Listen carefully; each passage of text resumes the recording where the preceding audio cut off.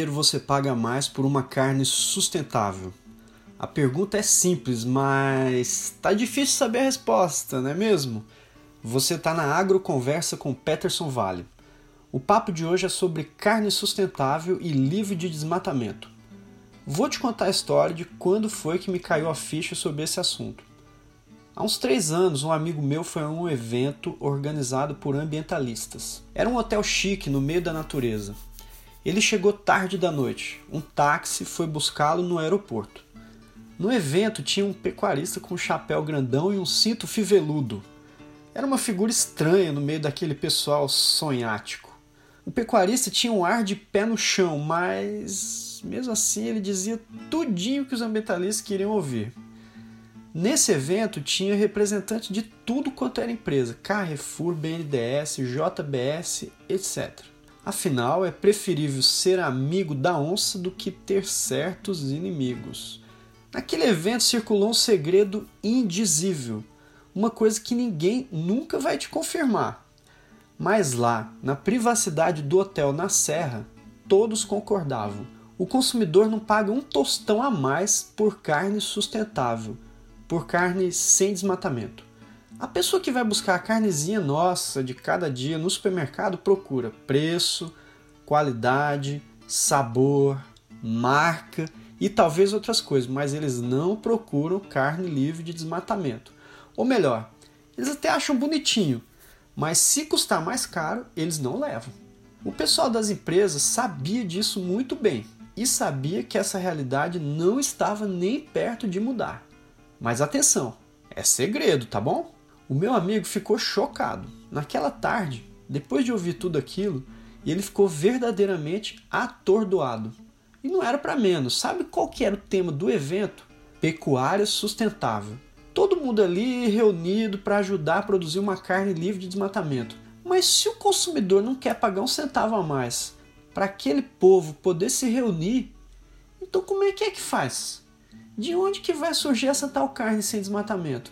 E mais, quem é que vai pagar aquele hotel e aquele táxi?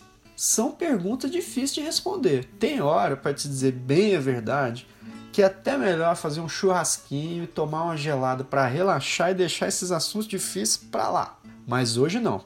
Hoje eu preciso te mostrar uma coisa bem interessante que eu descobri. Eu descobri que aquele segredo, aquela coisa lá do hotel que não era para contar para ninguém, aquilo não é segredo coisa nenhuma. E você nem imagina quem foi que revelou tudo. Pois é, foi o Google. O Google, segundo meu amigo, não estava lá no hotel da Serra, mas, como você sabe, o Google sabe de tudo. Absolutamente tudo sobre tudo.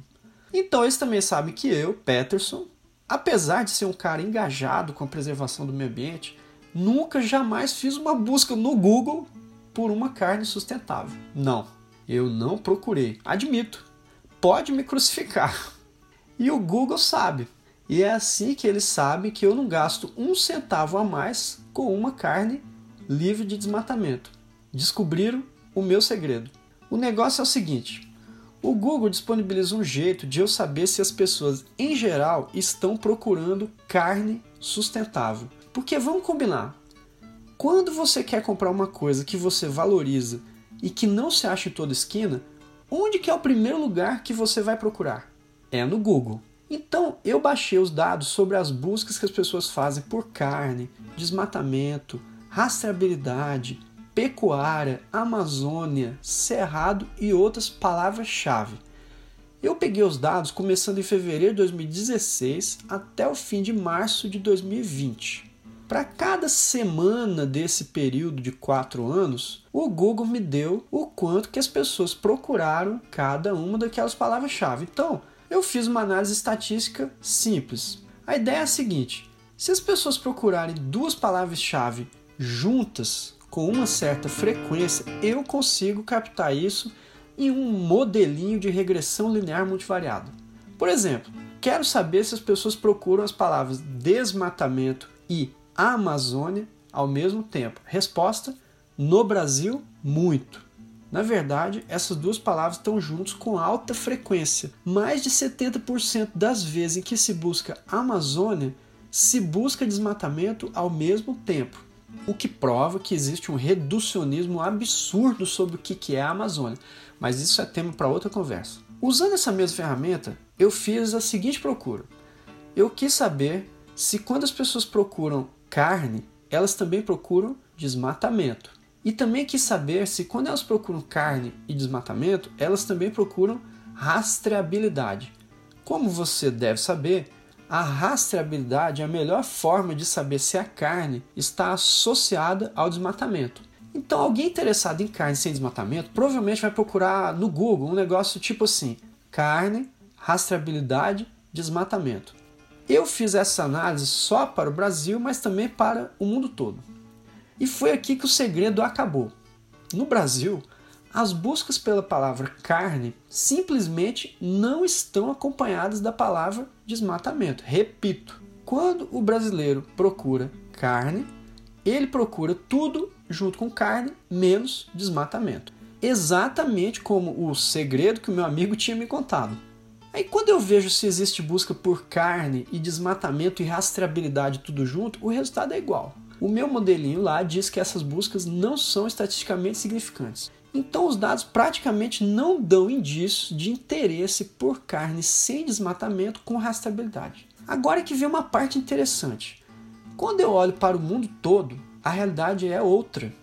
Quem procura a palavra beef, que é carne de boi em inglês, também procura a palavra deforestation, que é desmatamento. Não sempre, mas existem essas procuras. Quem procura essas duas palavras também procura a palavra traceability, rastreabilidade. Também, não sempre, mas os dados mostram que claramente existe um grupo de pessoas interessadas nisso. Então, se tem gente procurando carne livre de desmatamento com rastreabilidade, é possível que haja gente disposta a pagar mais por carne sustentável. Bom, pessoal, eu contei para vocês do meu amigo, do Hotel na Serra e dos dados do Google. Mas qual é a conclusão disso tudo? Como diz o meu tio, e daí, José? Você é brasileiro e mora no Brasil, não é? Então é bem provável que a resposta sua para a pergunta que eu fiz lá no título seja 0. Você gasta 0 com carne livre de desmatamento. Como a grande maioria da carne produzida no Brasil é vendida no Brasil, isso significa que os supermercados, frigoríficos e os pecuaristas brasileiros não ganham nada para produzir carne livre de desmatamento.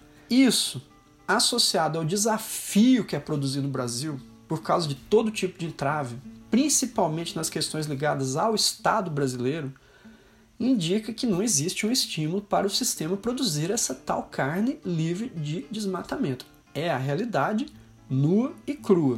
Outra conclusão é que, como o cidadão estrangeiro pode eventualmente estar disposto a pagar alguma coisa por essa carne livre de desmatamento, então acontece o seguinte: esse cidadão influencia o sistema produtivo brasileiro por dois caminhos. O primeiro é o caminho do mercado convencional. As redes de supermercados estrangeiras percebem que o cliente deles lá no exterior quer determinado tipo de carne e fazem a encomenda ao frigorífico brasileiro.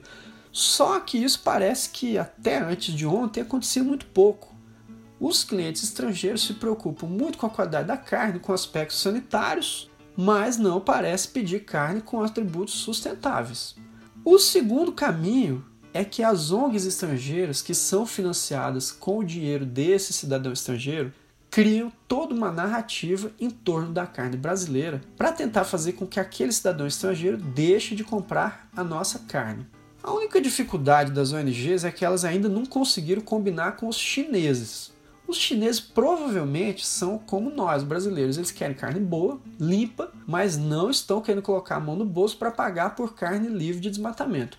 Então, como o mercado externo agora está sendo dominado pelas importações chinesas, nós estamos passando na tangente dessa narrativa das ONGs sobre a nossa carne ser a menos sustentável do mundo. Sem falar, é claro, que a narrativa das ONGs é altamente absurda, injusta, errada, etc.